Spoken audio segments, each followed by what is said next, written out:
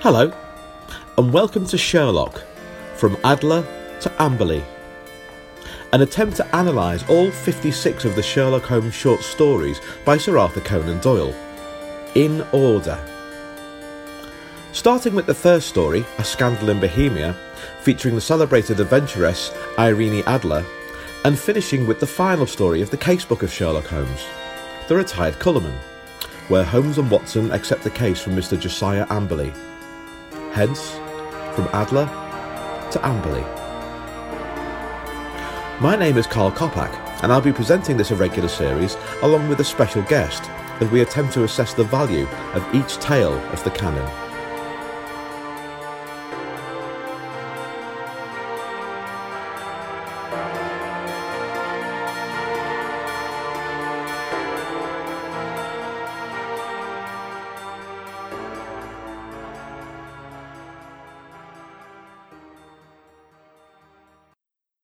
A recap of The Adventure of the Dancing Men by Sir Arthur Conan Doyle. We're back in Baker Street again. Holmes is messing around with a chemical experiment, which Watson's described as using some particularly malodorous product, which I really like. And Watson's just basically sitting in his chair, not doing a great deal. When Holmes says, "So Watson, you do not propose to invest in South African securities?" This is news to Watson, who hasn't mentioned a thing, obviously, and we're back to the old mind reading thing again. I think this might be my favourite one. Watson is, of course, flabbergasted and says, you know,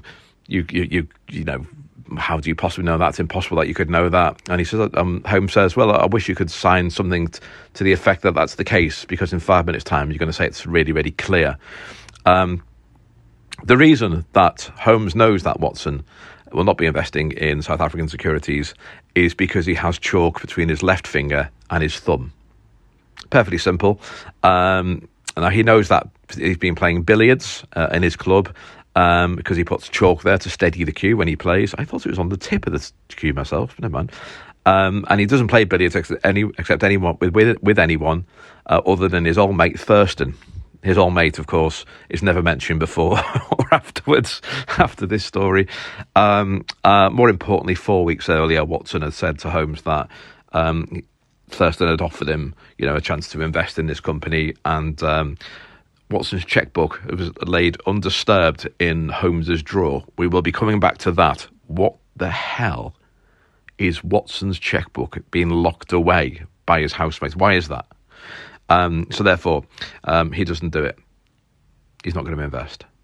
But then we get on to the main order of things. Holmes says, look, if you really want a puzzle, have a look at this. And he hands him a piece of paper with childlike stick men, I think we would call them in the UK. Some of them are holding flags, some are upside down, that sort of thing. He says, what the hell's that? And he says, just a child's scribble. And he said, yeah, it's not though. And there's a man coming in who's going to tell us all about it. Which is fantastic timing, perfect for the narrative, you might say. And a man enters called Hilton Cubitt, who is a gentleman who lives in Norfolk, as indeed do I. And he goes into a story about how he met his wife, an American lady called Elsie Patrick. He met her at the Grosvenor Hotel, or somewhere around the Grosvenor Hotel. Actually, no, I think it's Russell Square. And they got on and they got married 4 weeks later. But before they got married, she said to him, look, just to let you know, I've got a bit of a past. And even though I'm not, I haven't done anything wrong myself, I've made some bad associations. So the bottom line is, if you marry me, then don't delve into those things. But I've not done anything wrong. And Cubitt is a big fan of telling the world about what his great family name is, which seems to be a bit of a thing with Sir Arthur Conan Doyle, particularly in this series, actually, particularly in the Return of Sherlock Holmes. And they were very, very happy with that. They got married. It all went very well.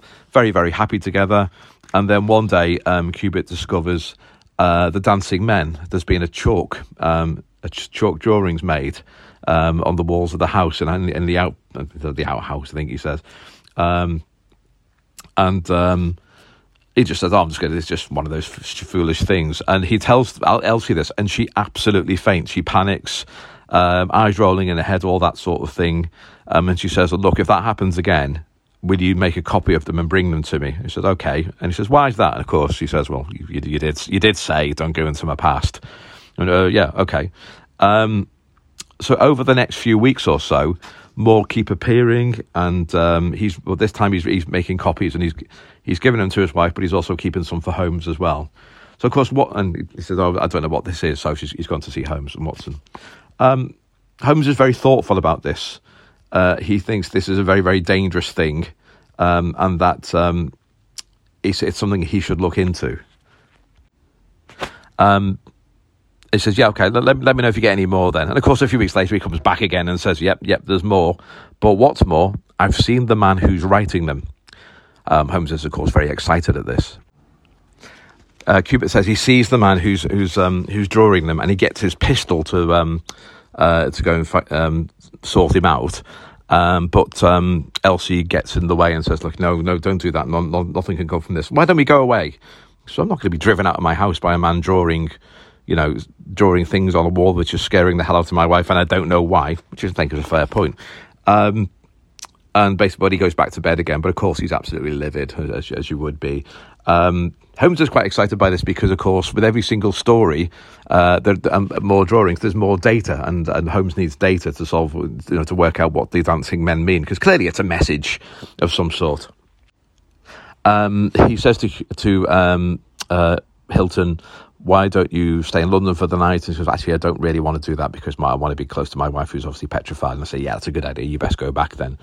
And then there is another telegram with more dancing men on it, or a letter, or what have you.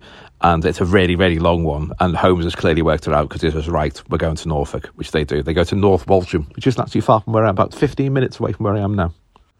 They get off the train at North Walsham, and pretty much immediately they're approached by Inspector Martin, who's from the Norfolk Constabulary, and he says, well, we weren't expecting you to be here. Have you come to solve the mystery? And he says, well, what mystery do you mean? And he says, well, Hilton Cubitt is dead. He's been shot, and he's been shot by his wife, by the looks of it, because she's also been shot, but she didn't die, but obviously she's senseless at this moment. This is completely thrown Holmes. He's incredibly down about it. Very much like the 5 Orange Pips, very similar to that sort of head in hands, what have I done? Could I have done more? Type approach. It's a very interesting thing which we're going to talk about in the podcast. But they go to, Ridlingthorpe Manor. There's lots of Thorpes in and around Norwich, actually.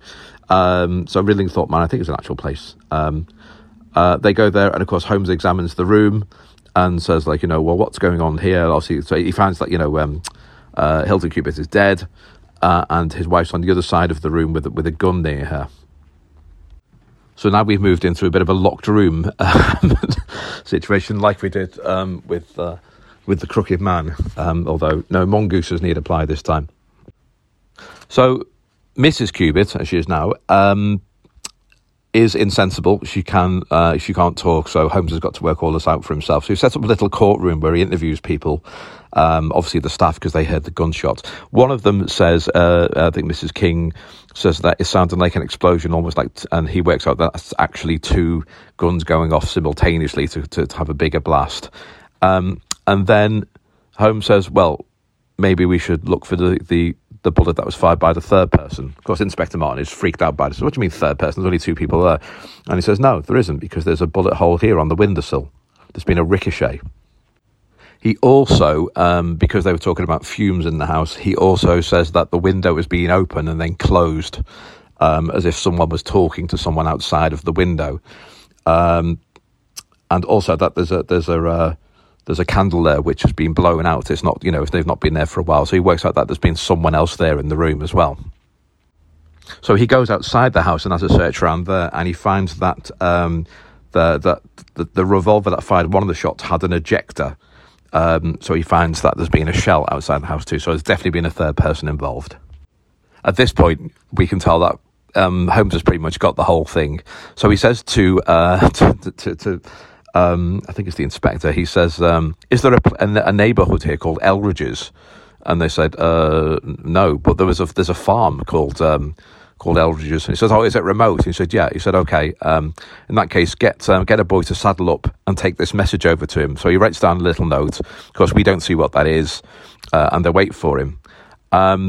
They're talking about the situation when a man walks down the path a bit. This is much later on, and says, and he says it looks like he owns the place. He's got a hat on, very, very purposeful stride. And he knocks on the door and is shown into the room. He's immediately accosted by Watson, and gets the old derbies on him. And it turns out it's a man called Abe Slaney, and this is the whole point of the story. Abe Slaney was an American who Slaney tells his story once he's calmed down a bit and stops trying to shoot everyone. And says that he's a mob leader in Chicago, and the head of that mob had a daughter called Elsie Patrick. And he said, and she was sworn to me, and then she ran off. She ran off because she was petrified, obviously. And the dancing men motif was a little code used by members of the gang, so she would have known what that was. So, of course, he'd been messaging her to say, I'm here, come to me. And the fact that Elsie has two E's means that it's a substitute code, and Holmes could work her out quite quickly from that, although not quickly enough to save Hilton Cubitt's life. The last message, which really, really got Holmes to leave London, was, "Elsie, prepare to meet thy God." And he thought, right, this has gone too far, and he jumped in. But he jumped in a bit too late. So Slaney's arrested. He's sentenced to hang, but he gets off with it because Cubitt fired the first shot. Sorry, what would have happened then is Mrs. Cubitt was talking to Slaney through the window. When Cubitt appeared, he fired a shot at Slaney. Slaney fired a shot back and killed him, and then ran away, I suspect. And then Mrs. Cubitt shot herself, but sort of missed, but didn't. But in her stupor, she closed the window. And that's how they could tell. How Holmes could tell that there'd been a third person there. Slaney gets away with it because Cubitt fired the first shot. Mrs. Slaney. No, that would have been a different story. Maybe I'll write that. Mrs. Cubitt survived, recovered, and spent the rest of her years looking after her husband's estate. And that is the adventure of the Dancing Men.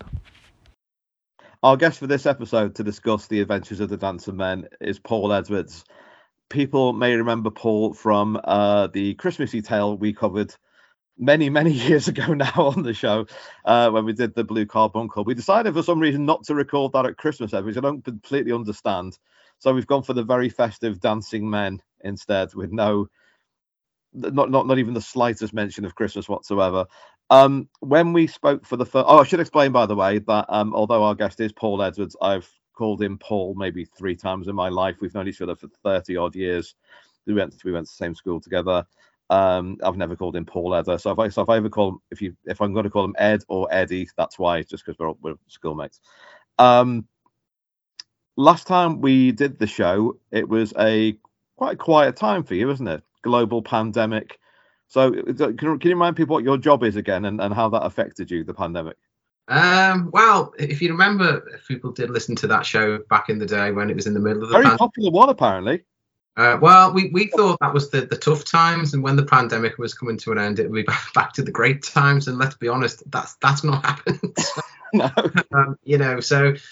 But back then, I was looking after general practice, so it was all around vaccines and getting them out. In fact, don't even think vaccines have been invented. No, before that. Coming, and we got out of those woods. But now I've moved to a hospital, and it's tough times. It's toughest I've ever known, with A&E, really busy all the time. You've got industrial action, you've got cost of living crisis. So it's this perfect storm of really horrible stuff going on at the moment, which isn't just the NHS, it's the whole country. And any idea, if we just sat here back in 2020 and said, the happy times are coming in 22, they really weren't. No. So, I think, just drawing it back to what we're here to talk about today, if there was ever a time for some comfort reading, it's now, because people just need to get under their snuggly blankets and read a good book, and it's grim out there. It really is. So you're now the Director of Corporate Affairs? I am. I was that before in in my old job, as well as looking after the NHS, I should say, in case anyone's not picked that up. Yeah, now it's the same in the hospital. So my world is sort of not as exciting as some of those folks on the front line and doing all the real hard stuff. I'm more behind the scenes with, making sure we've got appropriate decision-making processes and all the legal stuff that we have to do. So, to be fair, my job isn't as nearly as tough as the kind of those folks who are fighting on the front line to keep people well. So, and credit to them that they're doing a great job in the toughest of times. So, but if anyone ever says, well done you for working in the NHS, I always take the credit. It's an easy win.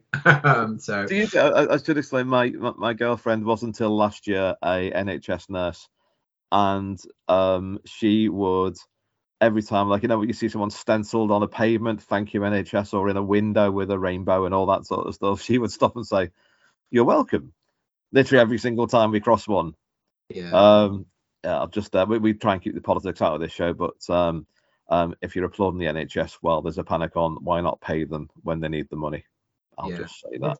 It is a really tough time, because, and again, without sort of commenting on the whys and wherefores, not just nurses, but physios now, ambulance drivers. Absolutely, yeah. It's a bit of everyone, yeah. It's the whole spectrum, and in some ways, the ambulance driver one is the big unknown, because with it's not great when you've got people on strike in wards, but you can sort of manage and put some cover arrangements in. But with ambulance drivers, those are the guys who pick you up when you need to get to the hospital, so that's the real unknown at the moment. And first one this week, so it's gonna be a tough winter. Even if all that was resolved, it's still going to be a tough time, because what you contend with is, just this week, one of the coldest snaps we've had, and, cold equals people going into hospital. But equally, you've got the backlog from COVID still, so all those operations that didn't happen.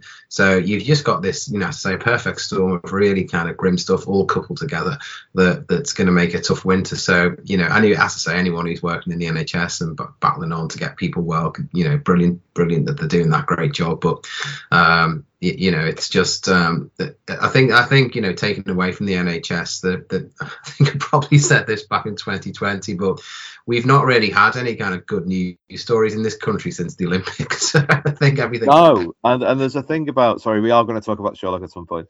There's a thing, Ian Wright made a really good point about the Olympics, that the country didn't build on the spirit of 2012. It just sort of put it back in a box again, shoved it under the stairs, and when we went back to being miserable again. Yeah, I mean, one of the things, and again, maybe we just need to do a separate Sherlock episode while we put the world through it. But one of the things that really surprised me from our respective hometown, Carl, although neither of us live there now, when Liverpool had capital culture, they sustained it, unlike, say, the Olympics, or when other things have happened in the UK. Liverpool kept it going, and have had great things every summer. The only thing about it, a lot of it was led by Mayor Joe, who now is in a bit of bother. So, however that pans out, he did a good job of keeping the spirit of the capital culture alive. And let's not go into him too much, to be honest. Then there's Google for people who want to know about what happened there. Let's just say I don't.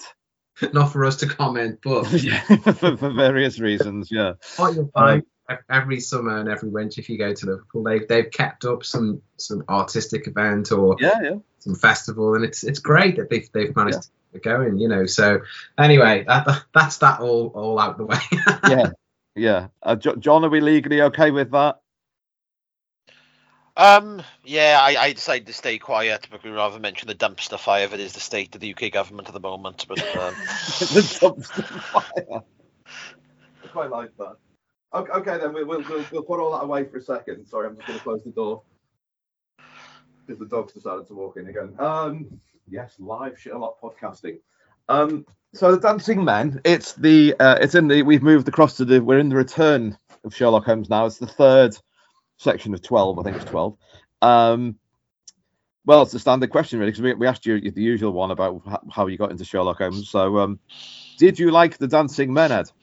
Yeah, I do like the Dancing Men. If you were going to point the story out to someone who had not read Sherlock before, it's a good story. I think it's one of those odd ones, and I'll come back to this later, where if you take something like the 5 Orange Pips, where he clearly fails to prevent the murder. Yeah. Could argue he does the same here, and yet it's not seen as one of his failures because he captures. No, I got that when I read it again. I thought, oh yeah, because he has his like 3 paragraphs of gloom, and then they get back onto the story again. Yeah, but I think as a story, it's in some ways it's an odd one because there's actually 2 different mysteries in it that are linked together. Yeah. So the reason why it's not seen as a failure from his part is he solves the mystery, but it's only the second part, which is how did the 2 people who are dead end up that way. Yeah. Whereas the first part with the Dancing Men is almost just a prelude to that, and in itself is not really the thing at its heart, you know. So, but it's a good story, and I've always got a bit of a soft spot for the ones where there's a bit of a tragedy in it as well, and a bit more. Yeah. It makes it more fallible.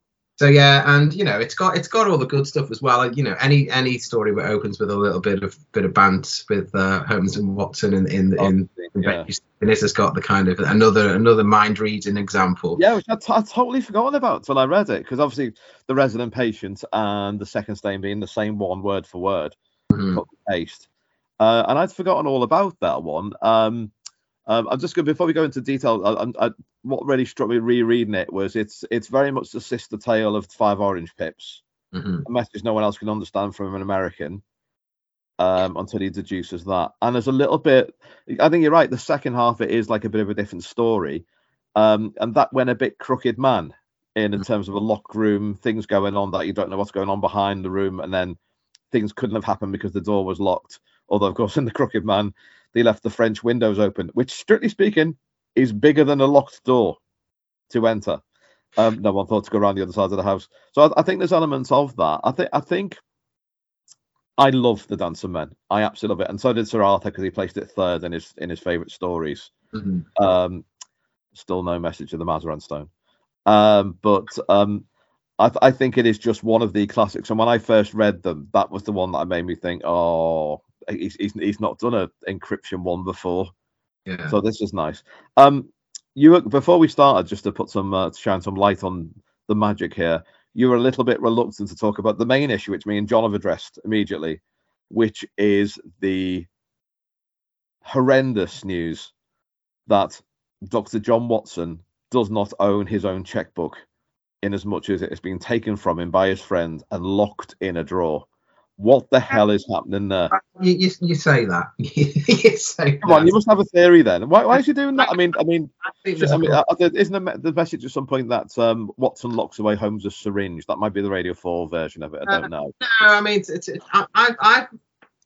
I've always seen it as when I've thought about it, which is largely because you mentioned it, was that if you, and I was digging my brains trying to work out where I'd seen it, and I had a quick scan through, and it's actually in I think Shostka Mole Place. Shostka Mole Place, yeah. Which is in the last collection, but it actually references Watson's penchant for the GG.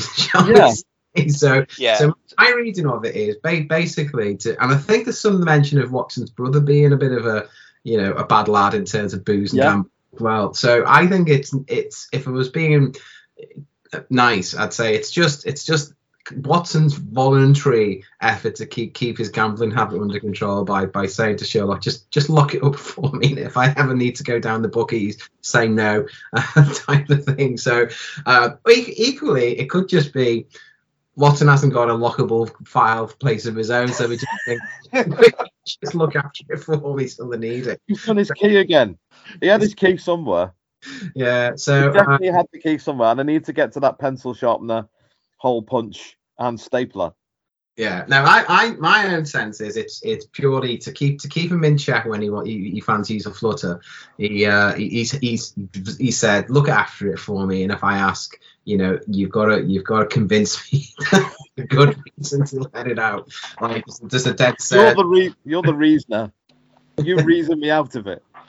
Yeah. So for what it's worth, that's my reading of it. Although it's so quickly glanced over in the kind of these inferences that he talks around in the chain that I really didn't give it that much thought until you mentioned it. But then I thought, right, I'm gonna chew this one over and come up with some good. John, do you think that's the case as well? I'd like to think it's more of an abusive relationship myself. But, well, financially, Holmes is financially controlling Watson. He's mugging him daily. I think that's the generally accepted thing is that Watson likes a flutter. Shoscamo place, he says he spends half his pension, half his Wolverine on pension, the horses and stuff like that, and the Is it the Robert Downey Jr. films which kind of expand it to Watson, has cost them the rent a few times and stuff like that.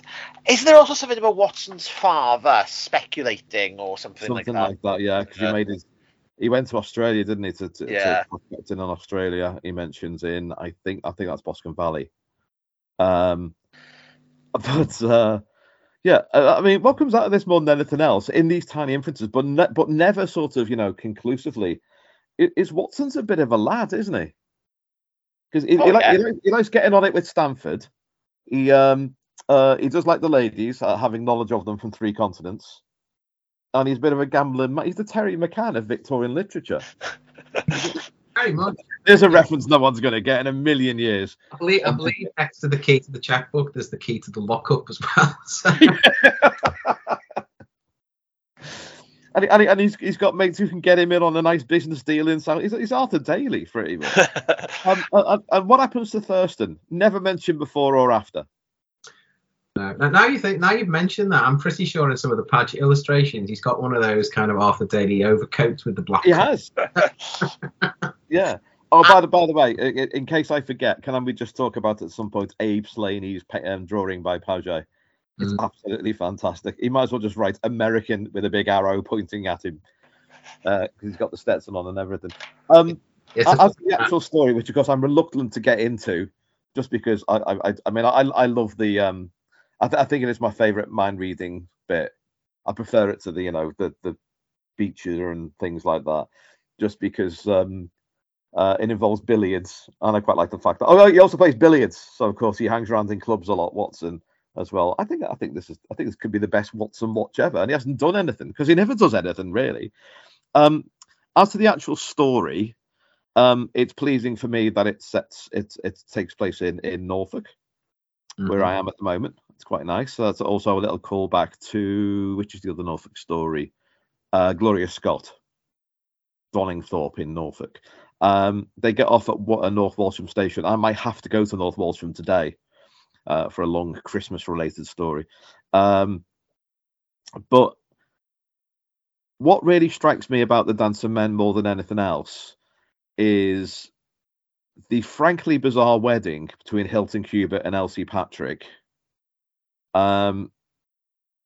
Is it 4 weeks from hello, my name's Hilton Cubitt to wedding day, and a little bit in between of, by the way, don't ask me any questions. Is he just besotted with her and just thinks, okay, I'll just leave it there? That struck me as a bit odd, frankly. Yeah, I mean, I think that really is at the heart of it, isn't it? In the sense that, he clearly is besotted and it was whirlwind.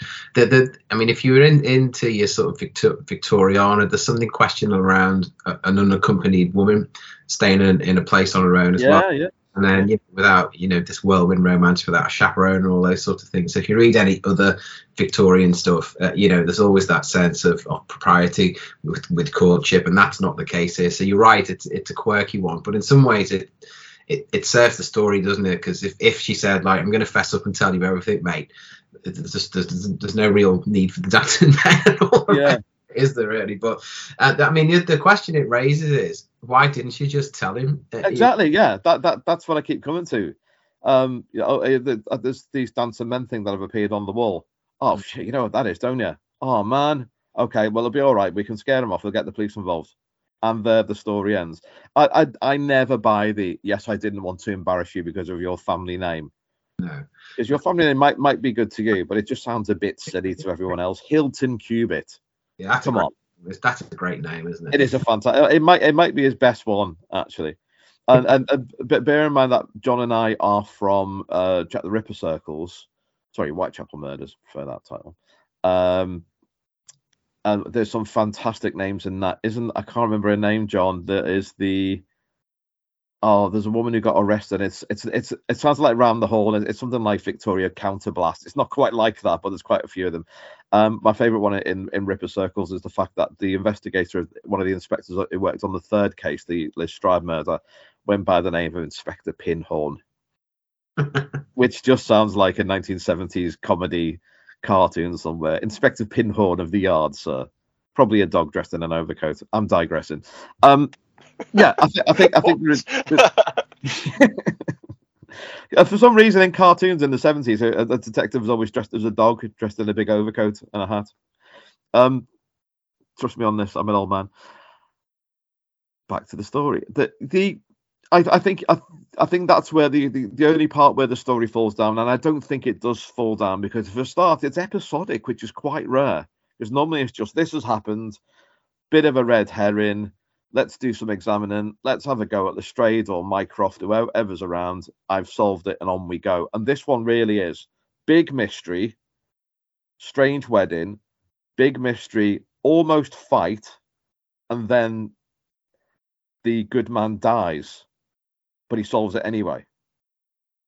But what struck me initially, and why I like this so much, I think, I like it because he dies, is, again, Sherlock Holmes is fallible. Mm-hmm. And in the first few stories, he doesn't solve hardly any of the first 5 or 6. Because you've got Scandal in Bohemia, he doesn't do that. He lets Windybank go, from Case of Identity, John's favourite story. And some of them aren't actually crimes at all. Mm-hmm. And we haven't had this for a bit. So I think it's interesting while he's on such a good run. And also, everything in the section of Return of Sherlock Holmes is based on the fact that he's Holmes 2.0, because he's back from Reichenbach. Yeah. Do you think that's a significant thing, that he's brought him back and still made him infallible, even though he's knocking around with the head lasser of Lama and, in Tibet and what have you? No, I mean, I think I'm less of a convert on the whole, he's a different man after Reichenbach, and Conan Doyle was bored with him. Well, we know he was bored with him. In some ways, I've never bought the ACD line that if you read the stories backwards, that you'd find that the latter ones are of high quality as the first. They're not. Absolutely not. He doesn't miss with the first 12. No, he doesn't. But I would say with this one, and it's interesting if you look at the Jeremy Brett sequence, they put it second in the adventures. So yeah. And I would agree that this sits as well as any of the initial run of, and in fact, I'll touch on this in a moment, but I think it easily trumps something like 5 Orange Pips, because 5 Orange Pips he could have presented if he got his finger out and got. Yeah. We did that with Leslie Klinger, and he said, "Yeah, well, if you read any number, just go and sort it out. Just go and sort it out, Sherlock. He doesn't die." No, and the thing is, I mean, he's wildly inconsistent sometimes, and I get the logic in this one that he needs more dancing men to solve the puzzle, but he'll range from. When a client presents to, I'm busy at the minute, I'll come down when I'm bothered about it in a few weeks. To, I'll see you tomorrow, or I'll come back with you on the train. And in this one, you do think, could he have done something sooner? Like, while we're waiting for the new, dancing men to turn up, I'll come down and stay with you and keep an eye on things. But he doesn't do that. No. And in isolation, there's a logic to it, because he rightly says, I need to know more about, the cipher. But in other stories, he just at the merest whim hops on the next train and goes to wherever the issue is, So in some ways, there's a kind of frustration with him sometimes. So you think, look, mate, when you got a client, just go down there straight off the bat and you'll be fine. Also, the bit when he says, are you going to stay in London tonight, Mr. Hilton, Mr. Cubitt? I said, no, I can't be. I've just mentioned, mate, my wife's absolutely petrified. She is absolutely petrified, and if I stayed away, and you might as well add, but I'll go back because I can't be shot. Oh, I can be shot, actually, yeah. And Holmes doesn't see the danger in that, even when it's like, it's fairly obvious that she's petrified, and she's got every right to be petrified, and she's clearly got a secret. Yeah. And yet he's still sort of, but I want to see what little cipher is the letter T. Yeah. So he doesn't really look at the danger. He looks at the cipher, doesn't he? So, and let's be honest, there's a lot of artifice in this story, because things like the rushed marriage, the fact that he doesn't go down straight away. If he did those things, there wouldn't be a story. So those things have to happen to enable, of course, don't they? So, but otherwise we're just left with a billiard cue and back to Watson's checkbook again. Yeah, end of story. And it turns out it was all right. End of story. Sense for me, and there always has been, and it might well defeat the objective of us having this chat. But if you analyze the stories too much instead of just reading them at a canter and just enjoying them, you do start to find all sorts of holes in them, which you can't shake off. So once you know that plot hole's in there, so I've got, as any decent Holmes fan does, a ton of annotated editions, not least the Leslie Klinger mammoth set. But in doing that, there is a danger sometimes that if you spot a plot hole that's been picked up, you think, oh, right, okay, I know that now, and you've got to not let that spoil your enjoyment of the story. So it's great that someone's done all that due diligence, and it's great someone's done all that background stuff. And I know Leslie's a fan of the show, but there is a danger, and Five Orange Pippins is a good example. Once it's pointed out that there's a big hole in the middle of that story, it's hard to enjoy it quite so much. Do you know what I mean? Bizarrely though, I enjoy it more. Yeah, I do, because I don't think when you're watching a standard detective TV series and things like that, and there's 4 minutes left, you know that she is going to find the murderer, sort all that out, put 3 or 4 BCD plots together, and give you that with a little bow around it. Mm-hmm. And I like the fact that he's I love the fact that he's cantankerous. I love the fact that he's very, very snobbish. I like the fact that even though he says, please whisper Norbury in my ear if you think I'm not giving my cases the diligence they require. Well, that's most of them, mate, to be honest. And you don't have moan about the fact that you haven't got a case for a bit, but then you get one, you're not bothered with it, which I know that they mentioned that on the telly as well. I quite like the fact that you're not guaranteed the hearts and flowers at the end of it. I quite like that. And when I read this for the first time, I remember exactly where I was when I read it, and just thought that's quite unusual that he's thinking, it reminds me of some ways, the old, well, I know you do because we talked about it all the time, but the old Police Squads, that became The Naked Gun, the TV series, where they'd introduced like the big guest and starring William Shatner, and William Shatner gets shot in the open frame, so he's not in it at all. It just reminded me of that a bit. It's like, here's the big guest. Right, we've killed him. Oh, okay. All right, let's do that. So there's a little bit, it makes it a bit more realistic. And I don't know if that was a thing in Victorian times of, I'm going to use the word verisimilitude. That there was more of that in stories, and everything else became a bit fabricated afterwards towards the happy ending. Yeah, I mean, I think, I've said this before, and I may well have said this on this show, but, to me, there's a reason why the stories are called The Adventure Of. Yes. And, it's, to me, the good yarns, so... A romp. This is an absolute romp. All they're doing is stand around talking most of the time. If people, who didn't know the stories, or even knew Sherlock by name, would think about puzzles and solving puzzles, and that's really quite a small part of the stories. And the Dancer Men, as I say, it starts as a kind of puzzle, but it's not that. That's not the crime, and that's not what needs to be solved. It's the murder. And so it is that. It's just a bit you remember, I think, more than anything else. Yeah, and I think the times when I think in Charles Augustus Milton, they camped out and they break into his house and that kind of stuff. That's what it's all about. Yeah, that's the bit. It's the quick man if you value your life. That sort of dialogue, and quick Watson hats and coats.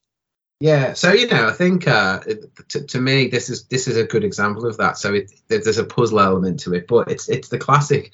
Opens in Baker Street with a little bit of chat and friendly stuff, and then the client comes and we're on our way, So it's a classic in that sense, and I say it's for me up there with any of the best of the adventures. So, but inevitably as the stories go on, there's going to be repetition. So we know that the replay of a whole load of plot devices, but that important. It's just it is around the kind of it's. And he's not done this one before. I think that's what really struck me. Genuinely, the stories I don't enjoy are the ones where he's frosty with everyone or he's snappy with Watson, because we don't want that. We want the.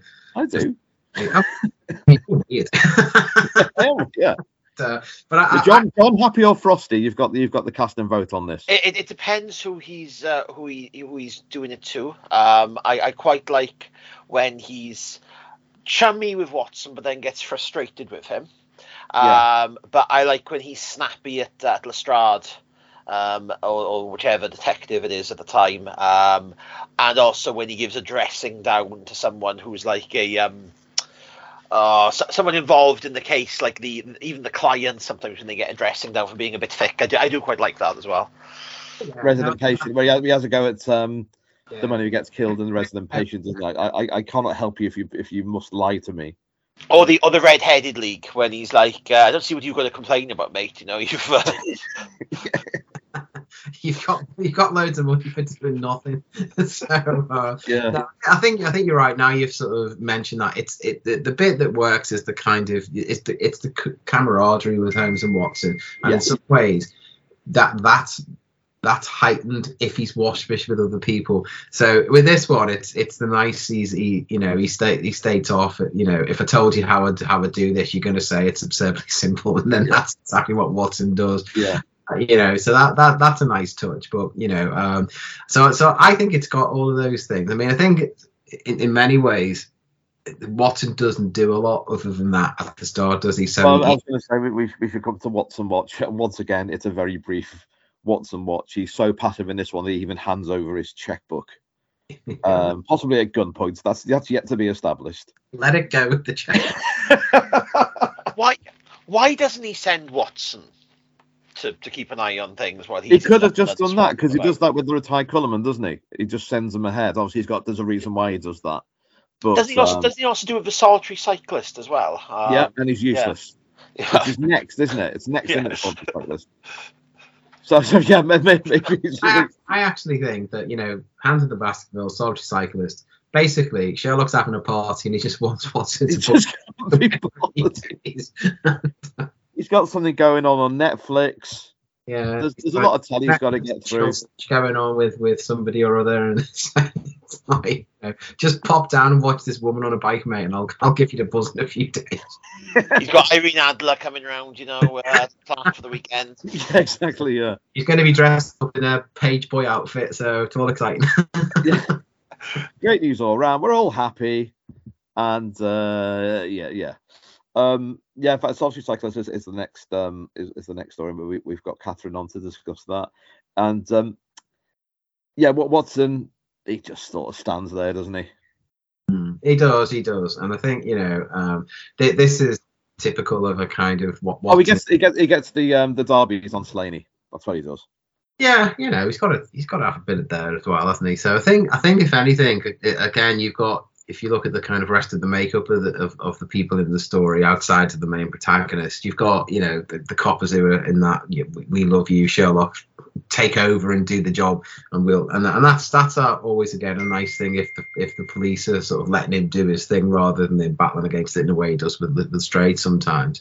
But what doesn't come across in the way that it does in a lot of other stories where he interviews let's be honest, the lower orders, is there's no sense here of him turning on the charm, because usually when he's going to interview maids and things, he's referenced many a time of, he totally wins them over with, but here he just basically sets up a room and fires questions at him. According to the Paget drawing, it is basically just like a kangaroo court. He gets this big high-winged chair, which I'd like, by the way. It's Christmas coming. If anyone fancies, get me one of those. I've got one already. And it's not like is it the Golden Pince-Nez where he's just sort of hobnobbing in the kitchen, just having a nice chat. This is right. You present your evidence, which is a bit hard to someone who's just watched two people be shot, or heard them at least. Yeah, so he really is just getting info out of them, like the loud bang and the smoky smell and stuff, but there's no putting them at their ease or anything like that, and that is unusual because there's usually a reference to how he makes it easy for people to give info because he puts them at the reason, that kind of thing. But not in this one. He's straight in there firing away. I think that could be the shock news from when he gets off the train now. Yeah. I think that could sort of purify his mind a bit, or sort of like, there's no room for nicety. There's never room for nicety anyway.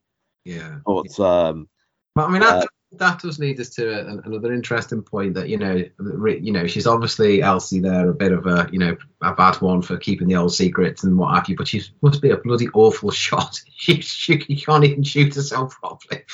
Yeah. No, I said on the recap. She shoots she then shoots herself, but sort of misses, but doesn't.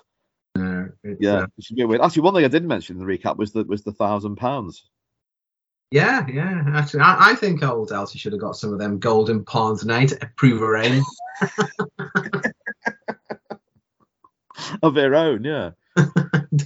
So her basic plot is basically to say, I'll just give you £1,000, off you go, mate, and then you definitely won't be coming back and doing that again once you've spent that £1,000, will you, Abe? No, she's missed the point there. But I think again, what's unusual and inconsistent about this one is once Abe tells his tale about his love for Elsie and stuff, that's the kind of territory, let's be honest, where Sherlock would normally go, "Oh, I'll let you off then," but he doesn't do that. He just basically says, "Right, you've had your say, now get to the cells, mate." Yeah. And I think in this case, probably rightly so. So there's no sense of injustice there because he didn't let him go. Although there is a mention of his death sentence was commuted to servitude. So whether Sherlock felt a bit sorry for him, and to be fair, Hilton did find the first shot. It's a Han Solo thing in my book. I think Hilton fired the first shot, and so if we treat it as a Han Solo and Greedo scenario, and non-Star Wars fans can Google that one. I think at no point does Greedo cross the Atlantic to wage a war of abuse, trolling, stalking. It's a stalker story, isn't it? Really? Yeah. It would be about something he didn't have in the first place. Elsie went away from this bloke with like a green scaly head, then you could sort of see a bit more logic to her actions. I'll try and tie that into Watson's checkbook in some way or form if I can do that. Maybe that's what the Stets. Maybe that's what the Stetson hat is. The Stetson, yeah. The green scaly head. Yeah. It is a fantastic. I know it says in the Radio 4 adaptation that when Slaney walks down the path, he's walking like he owns the place. I just wonder if he could try and stand out a little bit more with his attire. Yeah. It's the fact that he's already fired a gun which has got an ejector thing, which suggests it might be an American gun as well. She's American. He's not great at covering his tracks. Well, maybe he's a Chicago boss though, isn't he? So he doesn't really need to. Yeah, I know you said you like the Paget drawing. I like the American drawing. Is it the steel drawing? Yeah. Of him where he's in like the proper white gangster suit with the Yeah, it's impressive. I sort of quite like Abe Slaney. I disagree. Actually. I don't think he should be let off at all, just because it's not just about the shooting. The bit beforehand was a little bit illegal too. Yeah, it's breaking an entry for a start. It's vandalism. Yeah, there is. Must have gone down for vandalism and nothing else. You two are just hard-hearted. You two are It's not letting everyone go. That's what I'm saying. So yeah, no, I think we haven't done the Abbey Grange yet, but God, he did kill that man. If no one finds out, then you're all right with me. Same with Boston Valley.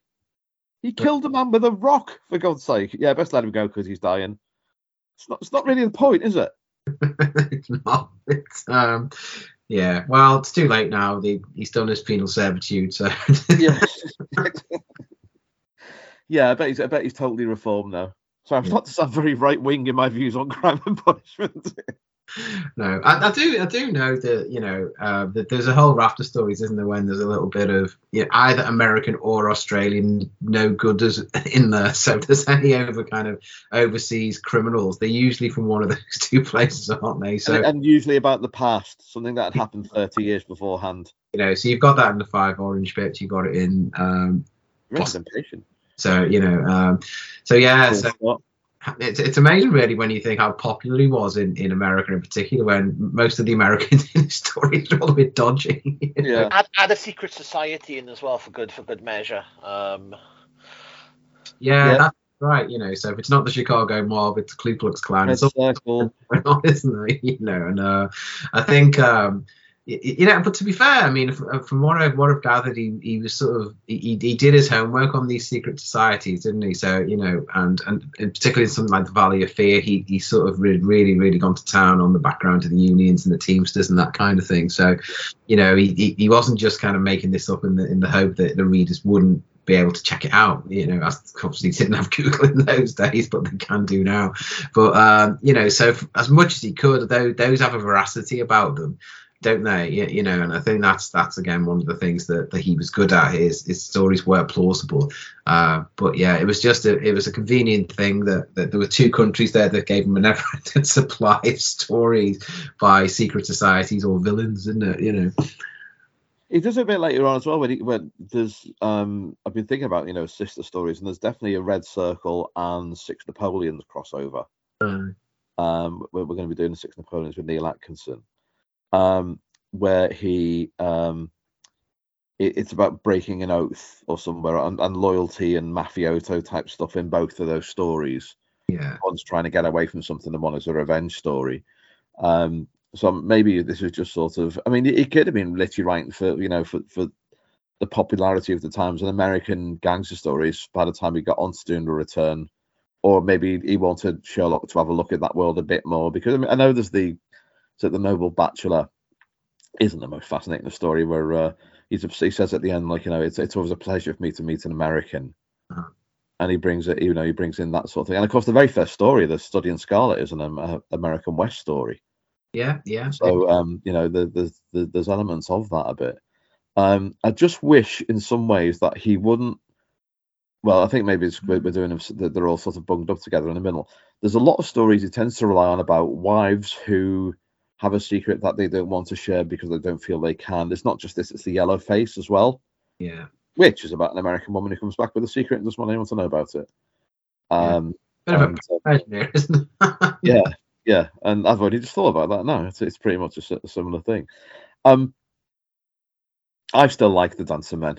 I really rate it. I just think it's inventive, it's strong in everything, and you know, even though we are you know, taking a piss out of it with fun and, you know, him not turning up on time, it is just a standard. It's a plot device. I like the fact that he fails. I really like that. I like the fact that I'm now writing fan fiction about a checkbook. That's a big thing too. I think in the general run of things, I think apart from the first 5 or 6 of the adventures, this is where he's really, it's strong story, not much. So just to go back from the first one in this series is The Empty House, big story. Norwood Builder, I love. John doesn't like it because he doesn't like rabbits. Then there's this one, Solitary Cyclist, which is a big one. Priory School, Black Peter, Milverton, the 6 Napoleons, and then it sort of wanes a bit with the 3 students. Golden Pals name is missing 3/4. I just think this little stretch of story now is basically what he was saving up for those years he didn't write. He just thought, because I think what comes after it, I know we were at the casebook really late with the odd dodgy one on there, Blunt Soldier, stuff like that. It's all right, but you know, it's I think his interest is definitely waning here. But I think when he's come back to write this, what was it again, John? Was it Sherlock's away for 2 years, but there's 10-year difference between the memoirs and The Return? Yeah, it's something like that. I think it's hang on. I'm typing furiously here while I look this up again. Looking it up in his mind. So so the memoirs is 1894. Hound then is 1901. Return is 1905, and then the Great Hiatus was, I want to say 1891 to 3. I think it's that, yeah. Yeah, Great Hiatus, estimated, of course, because we don't have the actual dates, because Watson doesn't give a chronology. 1891 to 94, sorry, according to the... Was 3? I thought it was only 2. Okay. Yeah, I think that's according to the... I think it's according to Leslie Klinger. It's that time. Oh no, so it's the Baring Gould chronology. Okay, yeah. So I think maybe that's why So he's got all those years off where he doesn't have to write Sherlock. And of course, he didn't have to write Hound of the Baskervilles for Sherlock. It just worked that Sherlock would be in it because it's the story comes first rather than the lead character there. And I think at the end he starts talking more about the lead character than the story. You know, where you get more showing off and you get more sort of things like that. The less story. But I mean, I'm bound to ask at this point, thinking about the Great Hiatus, he goes over the cliff. Over the falls with Moriarty, while Watson is too busy chiseling into a desk in London because he hasn't got the key. Right, I'm going to write this down. There we go. This is where Eddie said he's never ever coming back ever to do to do this. Oh, I'll send you a checkbook if you just. Oh, I just love about the fact that when I read that, I just thought, I literally said out loud, "What? What's he doing that for? Why has he locked that away?" Well, there's not much else we can get out with the Dancing Men, I think. It's just he ranked it as number 3. Did he have Speckled Band at 1? I can't remember. And probably Scandal as well. It's just. I think Speckled Band was at 1. Yeah, I think quite rightly so. It's just a glory, and of course there's been parodies of it as well. The BBC Sherlock, they had it mixed with the Bruce Partington plans, which is of course the anomaly for the Casebook because it's my favourite story in the worst collection of stories. But they have it there, and it's sort of like, I think that I read on Wikipedia that there's a Batman reference to it as well. He writes a reference that in using Dancing Men characters, and someone's worked it out, and he's telling Alfred to get his gear and his car ready for when he gets out of this something. I don't really watch Batman, to be honest. John, did you like the Dancing Men? I did. Sorry, I'm a bit of disbelief here that he put Red-Headed League as his second favourite story. I like the Red-Headed League. Well, I like it, but I don't think it's the second best. So good he wrote it twice. Oh, 3 times he wrote it twice. Yes, I do enjoy the Dancing Men. I like the little puzzle that is.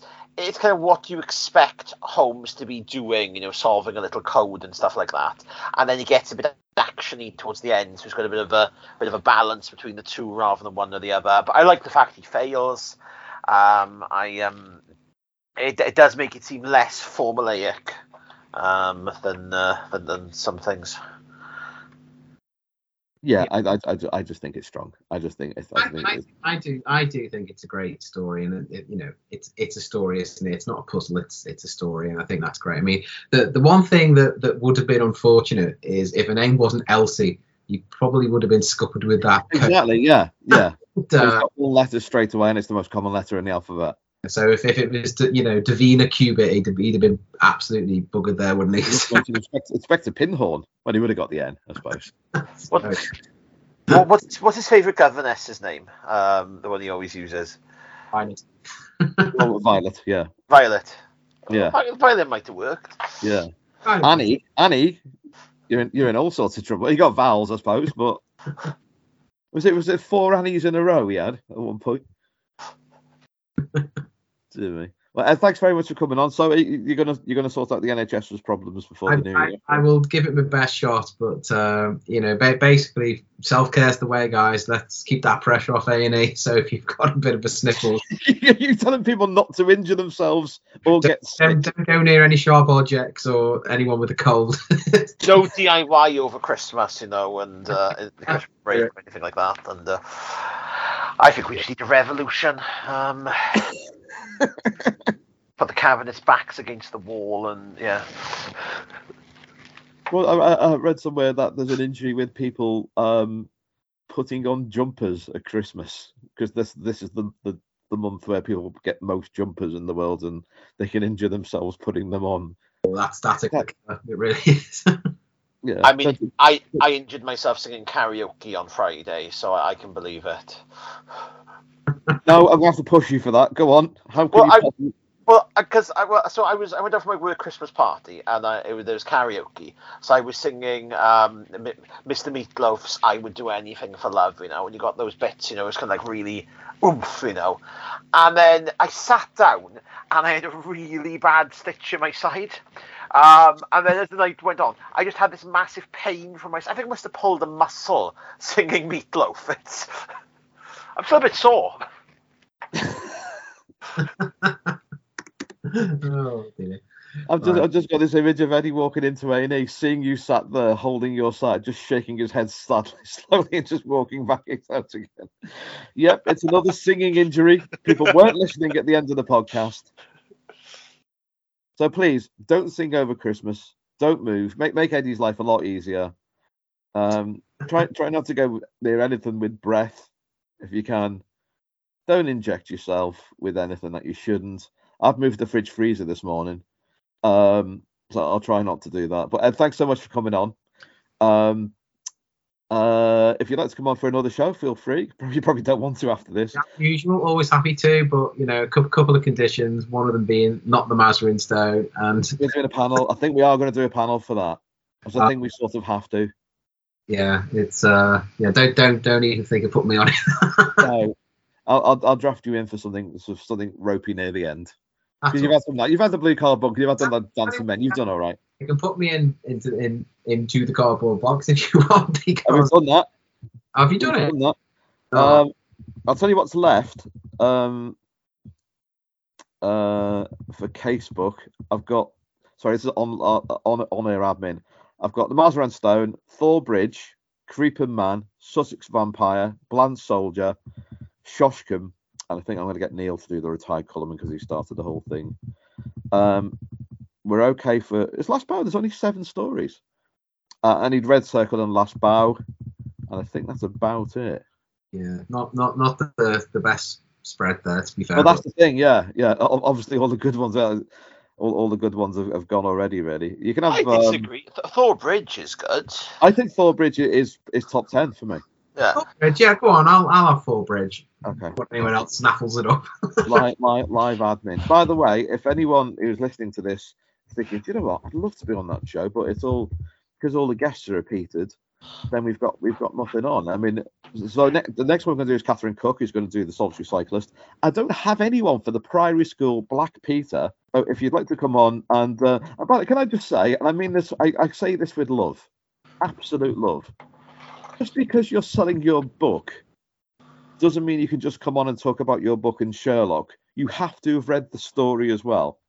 This is something that happens at the very, very start of this when someone said, I've got this book about this. Can I have Scandal in Bohemia? So we've been going for 2 years, mate. Bohemia's number 1. Just because you're selling your bloody book doesn't mean you do have to read at some point. Okay, Ed, cheers, mate. Thanks for coming on. You're already booked in. It's a pleasure. I would like to thank our hosts at Rippercast, as well as producers Jonathan Mengus and John Rees. A special thank you too to Andrew Firth, who created both the graphics and the theme music. You can contact us on Twitter at Adler to Amberley. Thank you for listening.